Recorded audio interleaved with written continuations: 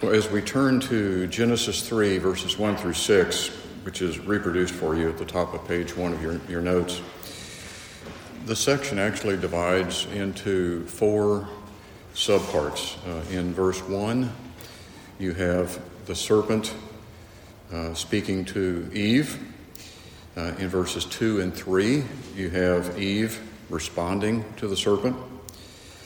In verses 4 and 5, the third subpart, you have the serpent responding to Eve. And then in the fourth subpart, in verse 6, you have the response of Eve, including the transgression of taking and eating the fruit from the tree of knowledge of good and evil, and giving it to her husband, and both of them partaking of the forbidden fruit. It's a very, very sobering, very dark section of Scripture, but it's immensely practical because it provides us with an insight into how the enemy of our souls works to undermine our faith, how he works to undermine our walk in Christ, and if we study it thoroughly, which I trust we will, we'll gain great insight. But what we see in Genesis 3 with the fall being defined as the initial sin that came into the world. The entrance of sin into the universe is a great mystery. How that happened before the incident in Genesis 3 is a great mystery. We do have some insight into it from other sections of Scripture, but we have great clarity as to how sin entered humanity, and that's really the section that we're looking at today in Genesis 3. What we see in Genesis 3 with the fall, the transgression of Adam, is the entire human race being plunged into sin. The Scripture refers to that very specifically in Romans 5, verse 12. Paul writes there, "Therefore, just as through one man," and that's Adam, "sin entered into the world, and death through sin, so death spread to all men because all sinned." And the way to sort of capsulize that would be 2 excerpts from one of the Reformed catechisms, the Westminster Shorter Catechism. Question 13 is, did Adam and Eve continue in innocence? And the answer is no. Our first parents, being left to the freedom of their own will, succumbed to the temptation of Satan and sinned. How did they sin? They sinned by partaking of the forbidden fruit. What are the implications of that? A few questions later, 16, an excerpt from that is, all mankind descending from Adam and Eve by ordinary generation, all sinned in him and fell with him in that first transgression. And that's exactly what took place. Adam is our federal head, and as he transgressed, we all transgressed in him. That's the uptake of Romans 5, verse 12. Therefore, as through one man sin entered into the world, and death through sin, so death spread to all men because all sinned. How did all sin? The answer is very simple. Because Adam sinned and we sinned in Adam. He's our federal head. So all of this has cataclysmic results for all of humanity. And every Christian deals with temptations to sin until we're glorified, until we are with the Lord Jesus Christ face to face. We will continue to battle sin. We battle sin on 3 different landscapes: the world, the flesh, and the devil, and those are not necessarily independent of each other. They're very much interrelated with each other. The Scripture tells us that the whole world lies under the power of the evil one. That's Satan himself. And so we know that we are born dead in sin. Ephesians 2:1 tells us that. We know that we battle against sin. So question is, how does Satan work to undermine our faith? How does he work to tempt us? How does he work to lure us into moral failure, to transgress against a holy God? And we have a template here in Genesis 3, verses 1 through 6, specifically the first 5 verses. And so we want to live lives, of course, to glorify God and to enjoy him forever. And for that being the case, we need to understand how temptation works and how to resist it. And we have a template here because in Genesis 3 we have probably the classic case study of temptation and failure in the face of temptation. The thesis of all of this is in bold about 2/3 of the way down page 1. The thesis is, by understanding how temptation works, we can devise a strategy for victory over it. Those words are excerpted from Stephen Cole, who was writing on this very section. You've heard the old adage, to be forewarned is to be forearmed. And so the upshot of that is, if we want to be victors in battle, if we know the plots, the ways, the vagaries of the enemy, we know how the enemy operates, then we are forearmed, and therefore we are forewarned. And so we have here a very clear insight in exactly how the enemy works, and his general strategy has not changed over thousands of years. The world is around 5,800 years old, and it hasn't changed. The enemy continues to operate in essentially the same way. Well, Richard Phillips comments on this under the introduction. In Genesis 2, which we covered very shortly ago, we peer into a paradise world where all is good. By Genesis 4, we encounter the malice and deceit we know so well.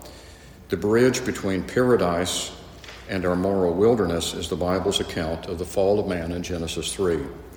The rest of the Bible, especially the gospel message of Jesus, is God's answer to our great need. So this is a very, very important chapter of Scripture, and we'll probably take 3 sections to look at this. First of all, we're going to look at the fall itself and the anatomy of temptation.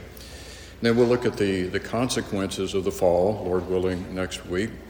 And then in the third section, we'll look at God's gracious response to the fall and the provision of salvation, which is recorded for us in Genesis 3:15. That deserves a treatment all into itself. But at the top of page 2 in your notes, A.W. Pink made several observations about what we learn in Genesis chapter 3, and each of those observations are prefaced by the word here, H-E-R-E. So here's this excerpt. There are 7 observations. In Genesis 3, here, we find the divine explanation of the present fallen and ruined condition of our race. Number 2, we learn of the subtle devices of our enemy, the devil. Number 3, we discover the spiritual effects of sin, man seeking to flee from God. Number 4, we discern the attitude of God toward the guilty sinner. Number 5, we are taught of the gracious provision which God has made to meet our great need. Number 6, we see the stream of prophecy which runs throughout all of the Holy Scriptures. That's the proto-evangelium, or the first gospel, Genesis 3:15, and the outworking of that in Scripture, in history. And then number 7, we learn that man cannot approach God except through a mediator. So you can see the weightiness of what is covered in Genesis 3. There really can't be anything much more important than what we're learning about in this very fundamental chapter of Scripture.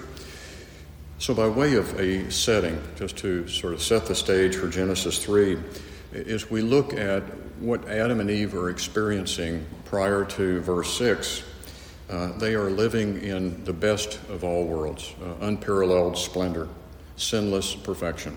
The beauty of God's creation, all provided for Adam and Eve. They had each other. They had a one-flesh relationship with each other. They had perfect intimacy.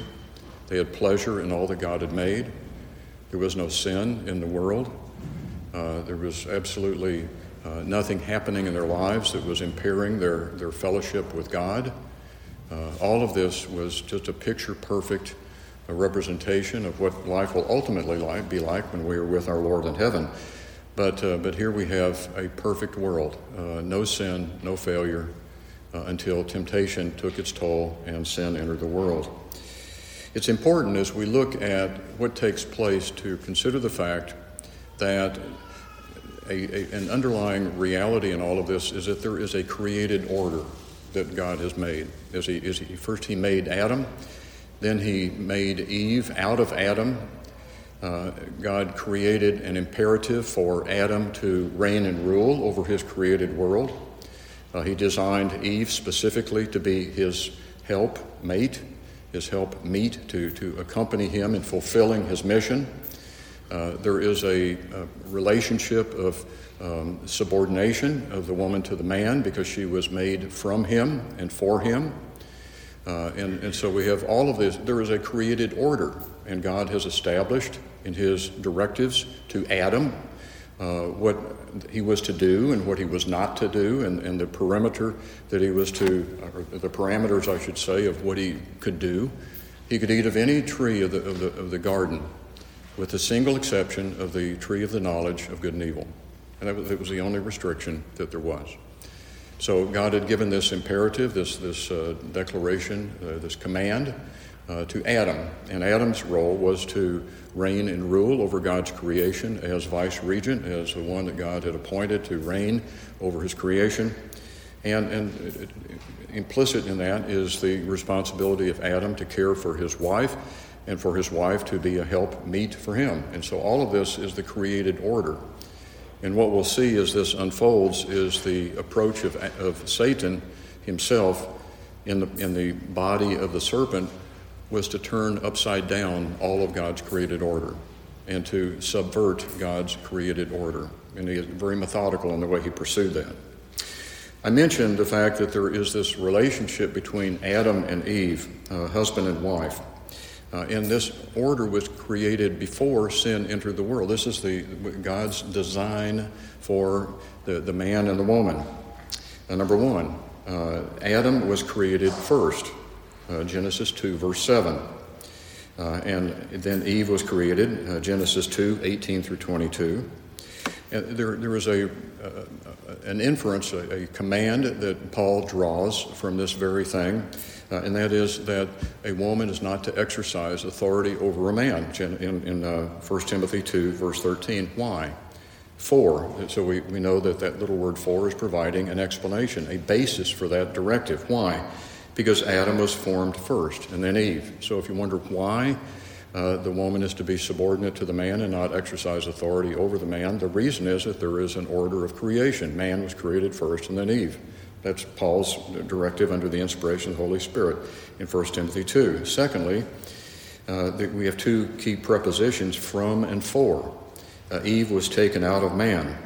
1 Corinthians 11, verse 8-9, for man was not made from woman, but woman from man. Eve was literally taken from the body of Adam. Adam was taken out of the dust. He was created directly by man out of the dust. Eve was not created that way. Eve was created from the side of Adam. Neither was man created for woman, but the woman for man. Number 3, on top of the third page, Eve was designed or designated to be Adam's helper. Genesis 2, verse 18. Why was that? Because the Lord looked at Adam and he said, there is an imperative that I have given to Adam, and that is to reign and to rule, to exercise dominion over the creation, but he does not have one to help him to discharge this responsibility. And so what was his response to that? God created woman specifically to be that perfect partner, that perfect helper for man. And so for Adam to discharge his responsibility, his directive to reign and rule and to exercise dominion, the woman is an integral part of that because she was designed specifically to serve that specific role. So you have this authority structure. You have the directive that is given to Adam as to what he could do and what he could not do. You have the imperative that's given to Adam to exercise dominion over creation. You have a sequence of man being created first, Eve then being created from Adam, a sequence and an order of creation. And we know from the New Testament what the implications of that are, and that is that the man is to exercise dominion and the woman is not to exercise authority over the man. And so we have all of that, but it was all subverted by the plot of Satan himself. He went directly after the created order that God had established. Kenneth Matthews summarizes it this way. The woman listens to the serpent, the man listens to the woman, and no one listens to God. That's a pretty succinct way of looking at it. And that's specifically what took place. So you have the usurpation of authority that Eve really took authority in her own hands by partaking of the fruit. But Adam did nothing to exercise his leadership role in her life. Both of them are culpable. Matter of fact, it's entirely arguable that the moral implications of Adam's sin are much greater than Eve's, because Eve was tempted. Adam was not tempted. The Scripture tells us that very specifically. Adam knew exactly what he was doing. It was a direct act of rebellion against God. But Eve did not go to her husband and seek his direction when she was being tempted. And so the outcome is obvious. So what's interesting and tragic at the same time is before the fall, the only voice that Adam and Eve were listening to was God. He had given them the directive. We have Adam rejoicing in the creation of Eve. He recognizes what a gift she is to him, bone of my bones, flesh of my flesh. Thank you, God, for bringing this perfect helpmate into my life. He rejoiced over that. We talked about that last week.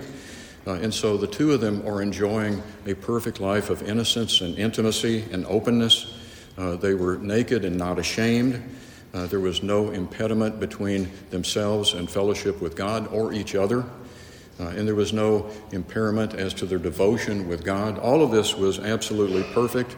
And so devotion to God was a very natural thing and effortless, if I can use that expression. Nothing to hide, nothing to protect. God was the center of their lives, not themselves. And so what we see, this is about 3/4 of the way down, is in chapter 2, verse 25, Adam and Eve are described as sort of the epitome of innocence and intimacy. They were naked and not ashamed. And then in chapter 3, verse 7, after the fall, after the transgression, they are in a pit of guilt and estrangement. They have descended from innocence to guilt, and that descent affects all of us today, all of us, because all of us descended from Adam by ordinary generation, and all of us sinned in him and fell with him in his first transgression. And so the implications of this are just traumatic, to say the least. Well, how did this all take place? Verses 1 through 5 describe a dialogue between the serpent and Eve. And I sort of broke that out for you earlier. You've got the serpent approaching Eve with a question, and then you have Eve in verses 2 and 3 responding in a very defective way to Satan himself. In verse 4 and 5, you have Satan directly abrogating the directive of God, and then in verse 6, you have partaking of the forbidden fruit. So in verses 6 and 7, you've got a descent into the pit. So top of page 4, enter the serpent. How did this all take place? Genesis 3, verse 1. Now the serpent was more crafty than any other beast of the field that the Lord God had made. The serpent itself, understand this, was not full of sin. The serpent was created. When God looked at all that he'd made in Genesis 1:31, he looked at it and it was all very good. There was nothing wrong about the serpent. The serpent was indwelt, if I can use that expression, occupied, empowered by none other than Satan himself. And so the battle was not between man and the serpent. The battle was between mankind and the enemy himself, the devil himself. The serpent was the vehicle that God used. There is in some philosophical circles this thought process that you have good and evil as sort of an eternal antithesis to each other. That is not the case at all. God created everything good. And then you have entrance of sin into the world and evil into the world. And sin is this cosmic disruption into the beauty that God had made, and it's never been the same since. And so it was, when God created everything, it was beautiful in his sight, perfect. It was all very good. He declared it to be very good. And then in Genesis 3, you've got the introduction of transgression against a holy God. Well, what do we know about the serpent itself? We know not much other than the fact that it's described as more crafty or more subtle than any other beast of the field. We know that it was only after the fall that the serpent was condemned to crawl on its belly in the dust of the ground. So what does that mean? Does that mean that the serpent was walking erect? We don't know. We could conjecture. We don't know. All we know is that the effects of the serpent were subsequent to the fall. And we don't know whether the other animals spoke. We don't know whether the serpent spoke. We don't know whether that was common. We have to suspect that this was extraordinary, that suddenly you have this beast that God had made, this creature that God had made that spoke to Eve, and she listened to what he said. The voice that she heard was the voice of Satan himself, a fallen angel. What do we know about Satan? We know the scripture tells us that he is a murderer from the beginning. We know that he is a liar. We know he is the father of lies, John 8:44. We know that he is a fallen archangel. We know that he was created with a beautiful role to play as an archangel. We know that he has great power, not perfect power, but great power. And we know that prior to Genesis 3, at some point between the time when he was created in Genesis 1 and Genesis 3, there was an angelic rebellion. Isaiah 14, Ezekiel 28, and Revelation 12, and Jude 6 are the only passages that come to mind that specifically deal with this. But at some point between Genesis 1 and Genesis 3, there was an angelic rebellion introduced by Lucifer, later known as Satan or the devil himself. And so you have the introduction of sin into the cosmos, and then suddenly, or subsequently in Genesis 3, you have the introduction of sin into humanity as Satan himself tempted successfully both Eve and ultimately introduced transgression through Adam as well. So Satan possessed this serpent, and the purpose was to beguile, to lure, to trick, to deceive the woman. And that's exactly what the devil did. John Murray makes this comment that what we see in Genesis 3 confirms that the reality and activity of Satan and the demonic order. Back of all that is visible and tangible in the sin of this world, there are unseen spiritual powers. And so we need to realize that what was taking place in Genesis 3, 1 through 6, is you have a woman who is being confronted with a very powerful, evil, spiritual person, an archangel himself operating through the serpent, speaking to her, leading her into temptation and ultimately failure, and then Adam participating in Eve's transgression and ultimately introducing sin into God's created world. And the results we've talked about just a moment ago with sin and death and condemnation. Just as an aside, I won't dwell on this because it's a matter of some question, but sometimes the question is, did God know? Was this unaware? It was unaware to Adam and Eve, but was it unaware to God? And the answer, of course, is no. The answer, of course, is no. It was not unaware to God. God is sovereign. He is omniscient. He's omnipotent. All of this is part of what God knew about, and ultimately part of the way that God had ordained things to apparently, he never condones sin. He never orchestrates sin. But this did not take place outside of the knowledge of God.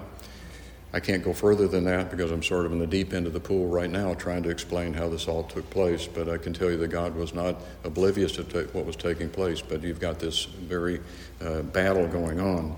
H.C. Leupold, a very prominent Lutheran commentator from years ago, has made an interesting observation that the devil's temptation shows God's desire for a true and positive morality and obedience.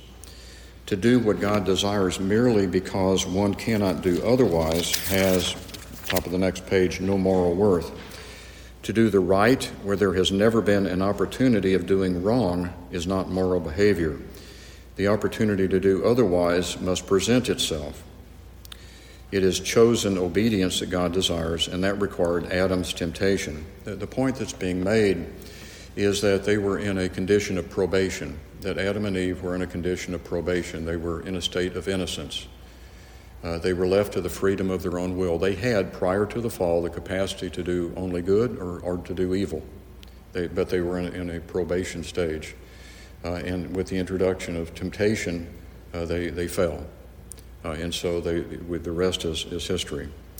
But the tragedy is that the voice that they had always listened to prior to Genesis 3 was God's voice. Now, we don't know exactly how much time transpired between Genesis 1 and 2 and Genesis 3. We don't know.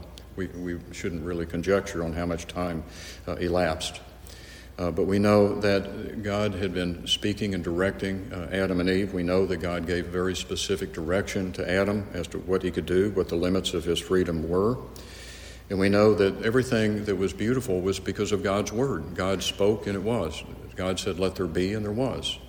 Let there be light, and there was light. Let there be stars in the heaven, and there were stars in the heaven. Let there be beasts in the field, there were beasts in the field. Let there be a separation of light and darkness, and the dry land and the waters, etc. Every time God spoke, by his word, there was, and it was beautiful, and it was ultimately perfect. And he looked at it all, and it was absolutely wonderful. It could not have been better. God designed it and said it's all very, very good. And so they'd been listening to God's word, and God's word was the essence of their life together.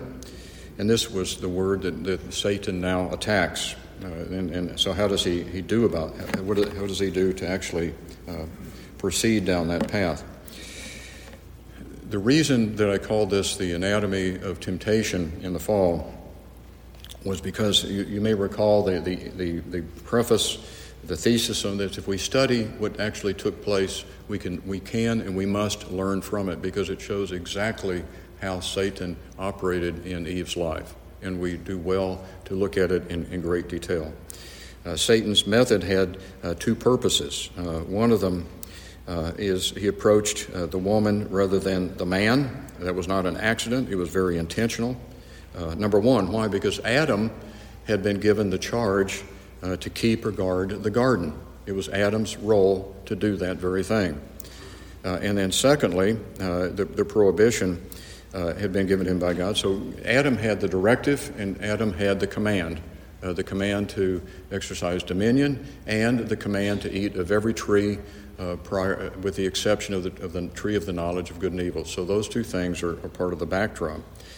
And so Satan comes in and he is methodically working to turn upside down God's created order. What's God's created order? God had exercised dominion over man. He created him directly, and he gave him his command. So the command went to Adam. Adam was given Eve as his helper so that he could discharge his responsibility. Eve was responsive to Adam, and all the beasts were subordinate to Adam and Eve as they discharged their responsibility to exercise dominion over the world. And so you have Satan coming in to completely upset all of God's created order. Top of the next page, page 6. So let's unpack how this all took place. Question that is raised in chapter 3, verse 1. The Satan is more crafty or cunning than any other beast of the field, and he says to the woman, "Has God said, you shall not eat from any tree of the garden?" He opens this dialogue with what some people have described as an incredulous tone. You can only imagine, did God say that you can not eat from any tree of the garden? I don't know the exact intonation, of course, of the way it was expressed, but he was raising a question. He was introducing a doubt. He was introducing a sort of a quizzical state into Eve's life. Very subtle. He did not begin by directly abrogating or denying God's word. Much more subtle than that. He introduced the assumption that God's word is subject to judgment. He's asking a question. Did he really say? What did he mean by that? Did he really say that you can't eat of any tree of the garden? And so, secondly, it's very noticeable if you're looking at the original language, but he didn't use the name of God that was introduced in chapter 2, verse 4. Remember, we went through this.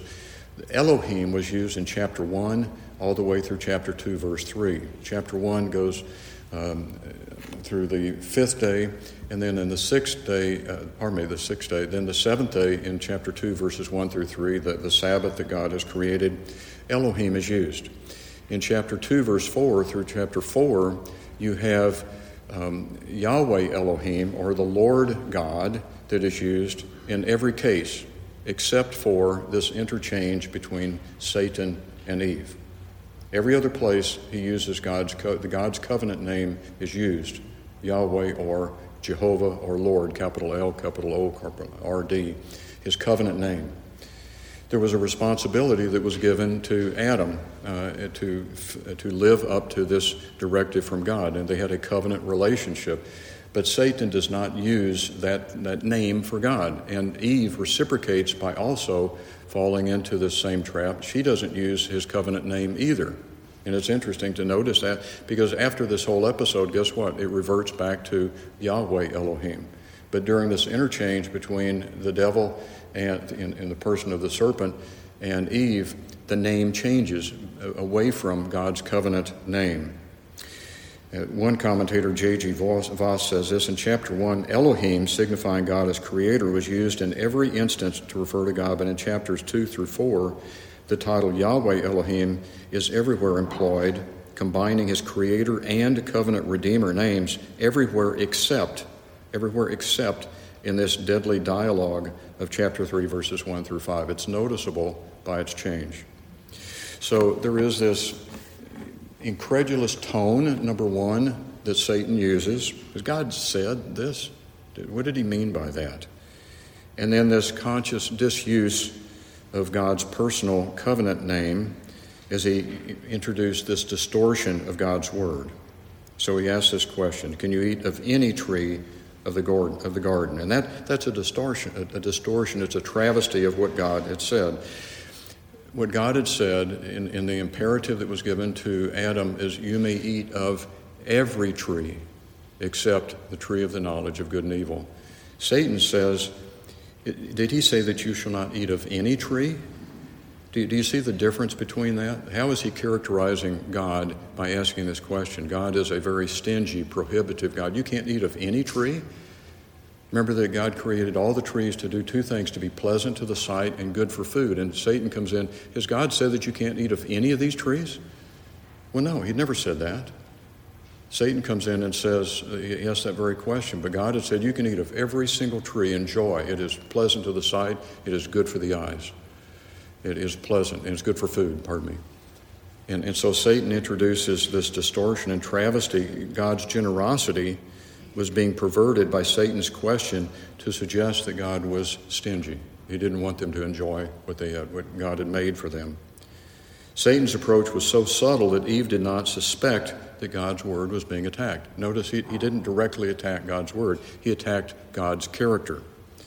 It was just what she might have seen it as an innocent question, but a seed of doubt had been planted in Eve's heart, and it would bear fruit. And then he attacks God's word. This is the bottom of page 6.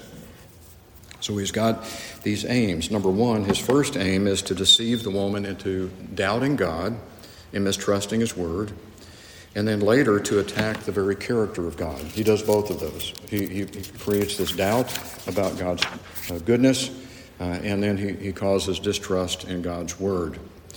Top of page 7. When he asked this question in chapter 3, verse 1, he was not looking for information. That was not the devil's goal. He wasn't doing an inquiry, an innocent inquiry. He was attempting to subvert the woman's thinking about God. That's how he operates today. And he was exaggerating the prohibition. God had actually stated, you may eat of every tree of the garden except only one. And Satan asked, can he eat of any tree? Ian Provan makes this interesting comment: the vocabulary of God in Genesis 3 indicates freedom and blessing. You can eat of every tree of the garden, except for the tree of the knowledge of good and evil. The vocabulary of the serpent indicates prohibition and restriction. Has God said that you can't eat of any tree? Do you see the difference? There is a remarkable difference there. Satan's question suggested that God is essentially a prohibitive God and does not want his creatures to enjoy their lives. That happens today, doesn't it? That when we look at this, when we struggle with temptation, do we really believe that when God tells us what to do and what not to do, that his design is for his glory and for our good? Every time we sin, we're essentially denying that we believe that God has our ultimate good at heart. We're saying that he doesn't know what's best for us because we're seeking our own way.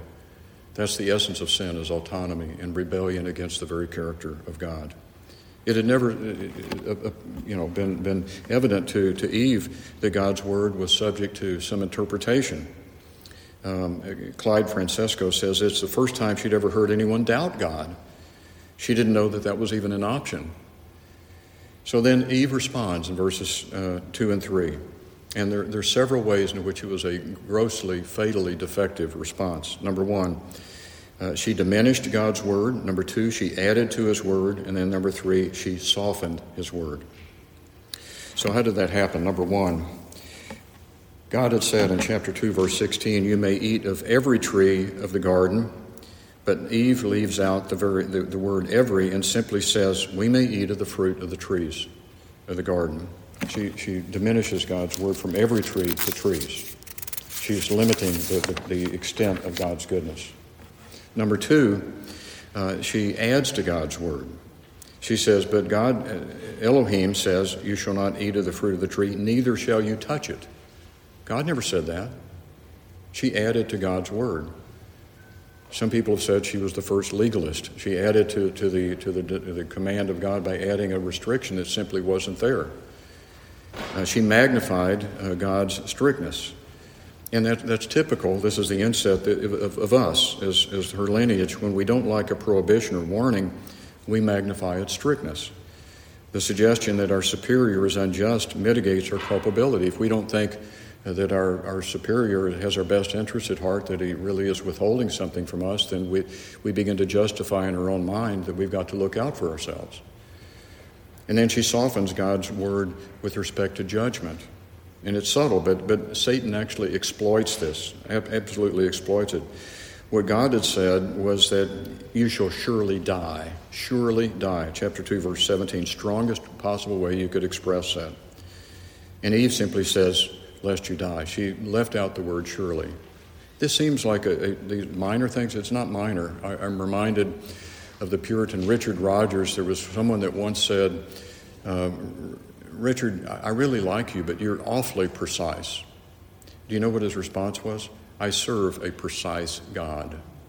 Every word of God is of critical importance. And when we begin to take out words and we begin to add words and we begin to modify God's word, we are on extremely dangerous ground at that point. And that's exactly what Eve was doing.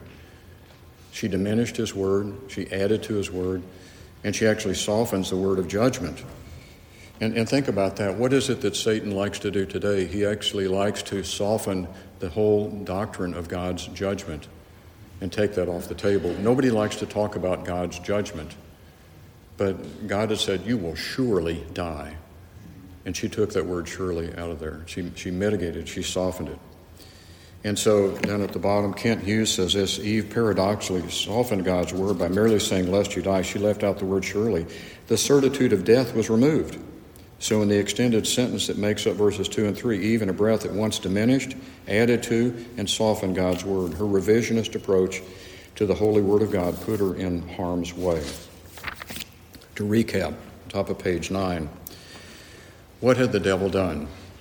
What had the devil done? He had planted doubts into a woman's heart, and instead of carefully reciting what God had said in a way that God had said it, notice this, Eve allowed the devil, Satan, to reframe the situation. She went on his turf. She allowed the devil himself to recharacterize what God had dictated.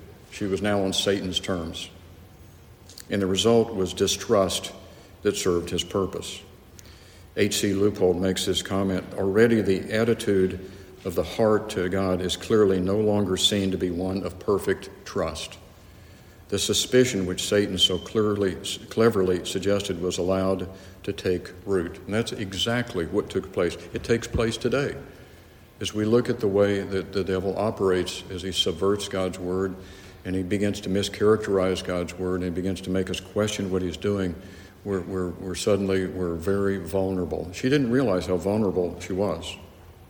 So the first thing he did was to undermine trust in the authority of the Bible. Did God really say? Is the Bible really authoritative? Is it clear? Is it sufficient?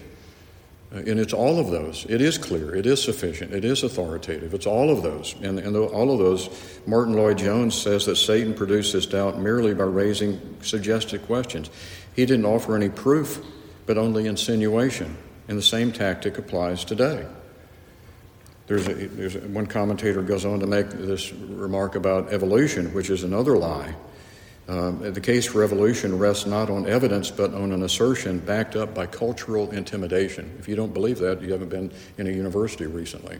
It's backed up by cultural intimidation. Evolution is a theory, and it's undermined by the facts.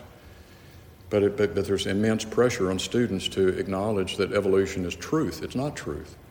It's a theory, and it's a false theory. But the enormous pressure on students to acknowledge that this is true, and creationism is some type of fantasy. That's a satanic deception. So down at the bottom, Satan casts aspersions against God's word to Adam and Eve, and the lesson of Eve's reply, her poor reply, is that instead of wandering a path of reasoning laid down by those who wish to deny the Bible, Christians should stand firmly on the rock of God's word. So what do? The next thing is we have Satan's contradiction, top of page 10. He's undermined her trust. He's mischaracterized the character of God. He's mischaracterized the command of God as being overly restrictive, overly prohibitive, not in her best interest. So what does he do now in verse 4? He denies judgment.